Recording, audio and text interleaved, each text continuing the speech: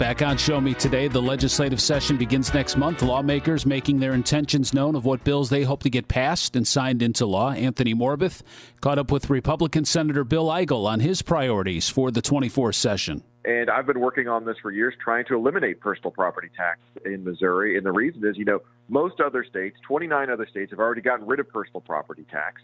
And I think that is a really positive step that Missouri ought to make. And we have so much money going to government right now. There's never been a better time to look at reforming our tax code and bringing down the tax burden. So this week I'm going to be filing, this time, a constitutional amendment that will require some spending discipline in Jefferson City to facilitate getting rid of personal property tax at the lower level. Basically, specifically how it's going to work, it's going to require a combination of either spending cuts or revenue growth, natural revenue growth, to reimburse local counties for personal property tax revenues that they may be short on, which will, and at the same time, it'll get rid of personal property tax in the state of Missouri. So that's a tremendous, if you look at the reasons, if you look at other states that are growing and why they're growing, it's because they're able to fund their local and state services without bad tax mechanisms like personal property tax, which really punishes working and middle-income class households. And part of the reason, unfortunately, that it's been such a difficult push down in Jefferson City is, this is not a special interest bill. There isn't a single lobbyist working the hallways of Jefferson City trying to help me get this bill passed. This is a bill that I filed and have wanted to take up and be the champion of because I know how many Missourians are actually hurting out there and how difficult it is for a lot of households just to pay $500 or $400 every December 1st for something as simple as owning a car. So I think this is great for everybody in the state of Missouri, regardless of where you're from, and we can absolutely make a priority to make this happen in the state. So your proposal in the 23 session would have reduced property taxes on autos, farm equipment, and other personal property. Is this the same exact bill from the 23 session? No, this is a brand new constitutional amendment that will eliminate personal property tax in its entirety. We tried to go the route of taking little nibbles and bites out of personal property tax last year. And what we found is even when I was able to achieve a consensus in both the Senate and the House, the lobbyists and special interests of Jefferson City still found a way to torpedo that bill by trying to bring in a conversation at the last second about sports gambling. So this time around, we're going to go for the entire pie, and we're just going to have a very public conversation between the legislature and the people of this state.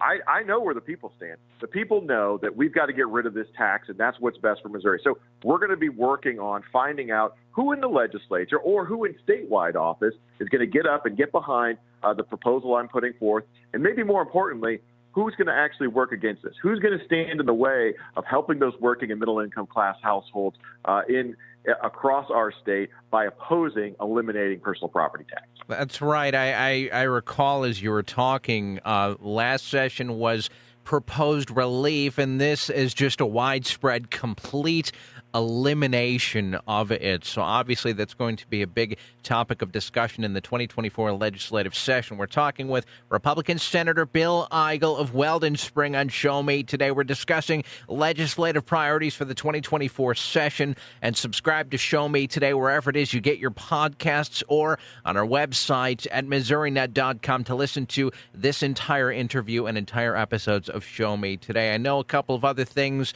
especially during my time covering the Missouri State Senate. Let's talk here. Initiative petition reform. This was something that was discussed and did not get passed. Talk me through, first off, for our listeners that don't know what it is, what is initiative petition, and what are you hoping to do this year as opposed to the proposals from last year? Sure. So initiative petition is the process by which signatures can be gathered to put a proposal that will change the Constitution before the voters of the state. And currently in Missouri, if enough signatures are collected and 50+1% of voters support the measure when it goes on to the ballot, that creates a change to the Constitution. What we've seen in recent years are very powerful special interests coming into the state of Missouri and using the initiative petition process to pass very dishonest, very destructive items into the Missouri Constitution. And so the legislature has been looking for an opportunity to reform this process. And when I talk about, kind of the abuse and some of the problems with this process, let's keep in mind, just look at the last one that was passed last November, Amendment 3, which was sold as the marijuana legalization initiative petition. Well, in reality, that was 38 pages and 50,000 words that got put into our Constitution. And virtually none of that, all of those changes, virtually none of those changes ended up in the 100-word ballot summary language that was actually put in front of voters. It was a violation of the single subject clause. It should have been rejected, by the way, from the ballot by our Secretary of State, Jay Ashcroft, who didn't do his job. And so now the people of Missouri were harmed by having stuff go into their Constitution that, quite frankly, most of them don't know what was in it because it was so long. So we're looking at ways to reform that process. And what we have been proposing in the legislature is an increase in the standard by which approval will happen and a change will be made to the Constitution. What I'm proposing in particular, I'm going to be filing this Constitution amendment this week, is in addition to the basic 50+1% standard that we have currently, I would like to add a second standard that must be met, a second threshold at the ballot on Election Day that must be met in order for the change to go into effect. And what we call it is, the second standard is known as a concurrent majority, meaning that a majority of the House's or the state's congressional districts must also approve the measure in addition to the basic 50+1% standard. So that means we have 8 congressional districts. 5 out of the 8 congressional districts will have to approve the measure individually, or it won't go into effect. What the effect that will have is that right now it takes actually very localized majorities in St. Louis and Kansas City to make changes to our Constitution.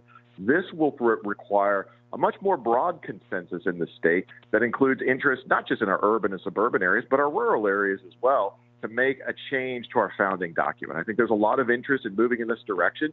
And as you said, we should have gotten this done last year. But, Republicans, even though we have one of the longest sessions anywhere in the country, of any state in the country, our leadership found a way to make sure that this didn't get done. So it's very frustrating. I do think that's going to be one of the first things we do in the upcoming session. And my final question here, because I know that this was a hotly debated topic on the Senate floor in the 23 session, and that's foreign ownership of land in Missouri, and obviously pretty timely given what's happening and what has been happening in the news for the past year. Talk me through what you're hoping to get passed, and talk me through your legislation and what it proposes to do. So the third constitutional amendment I'm going to be proposing this legislation has to do with prohibiting foreign countries from owning farmland in the state of Missouri. And the reason I want to prohibit all foreign countries, not just China, but all foreign countries and all foreign entities like the World Economic Forum, is because I believe it's a national security issue that Missouri farmland, our food supply, should only be owned by Missourians or at least Americans. And so under the constitutional amendment I'm going to be proposing this week, it will, 1, prohibit any foreign entity or country from buying even 1 square inch of farmland in the state of Missouri, and 2, it will require that any of the current foreign owners of Missouri farmland divest themselves of that ownership and restore ownership to American control within 24 months of the passage of the constitutional amendment. I don't know, this isn't controversial outside of Jefferson City. It's not controversial. Outside of Jefferson City, the people understand this is a good thing. This is going to protect farmers in the state, and they're behind it.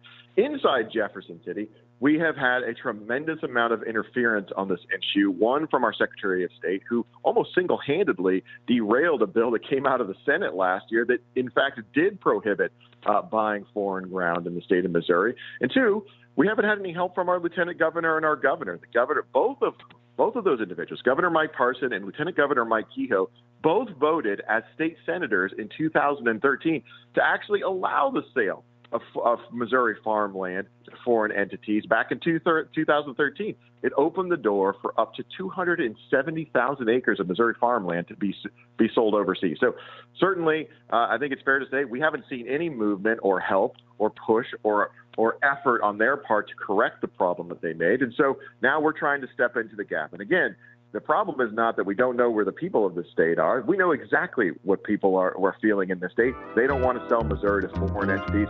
We're really trying to overcome a status quo that hasn't wanted to see this happen now, going back for just over a decade. This is Show Me Today, the voice of Missouri.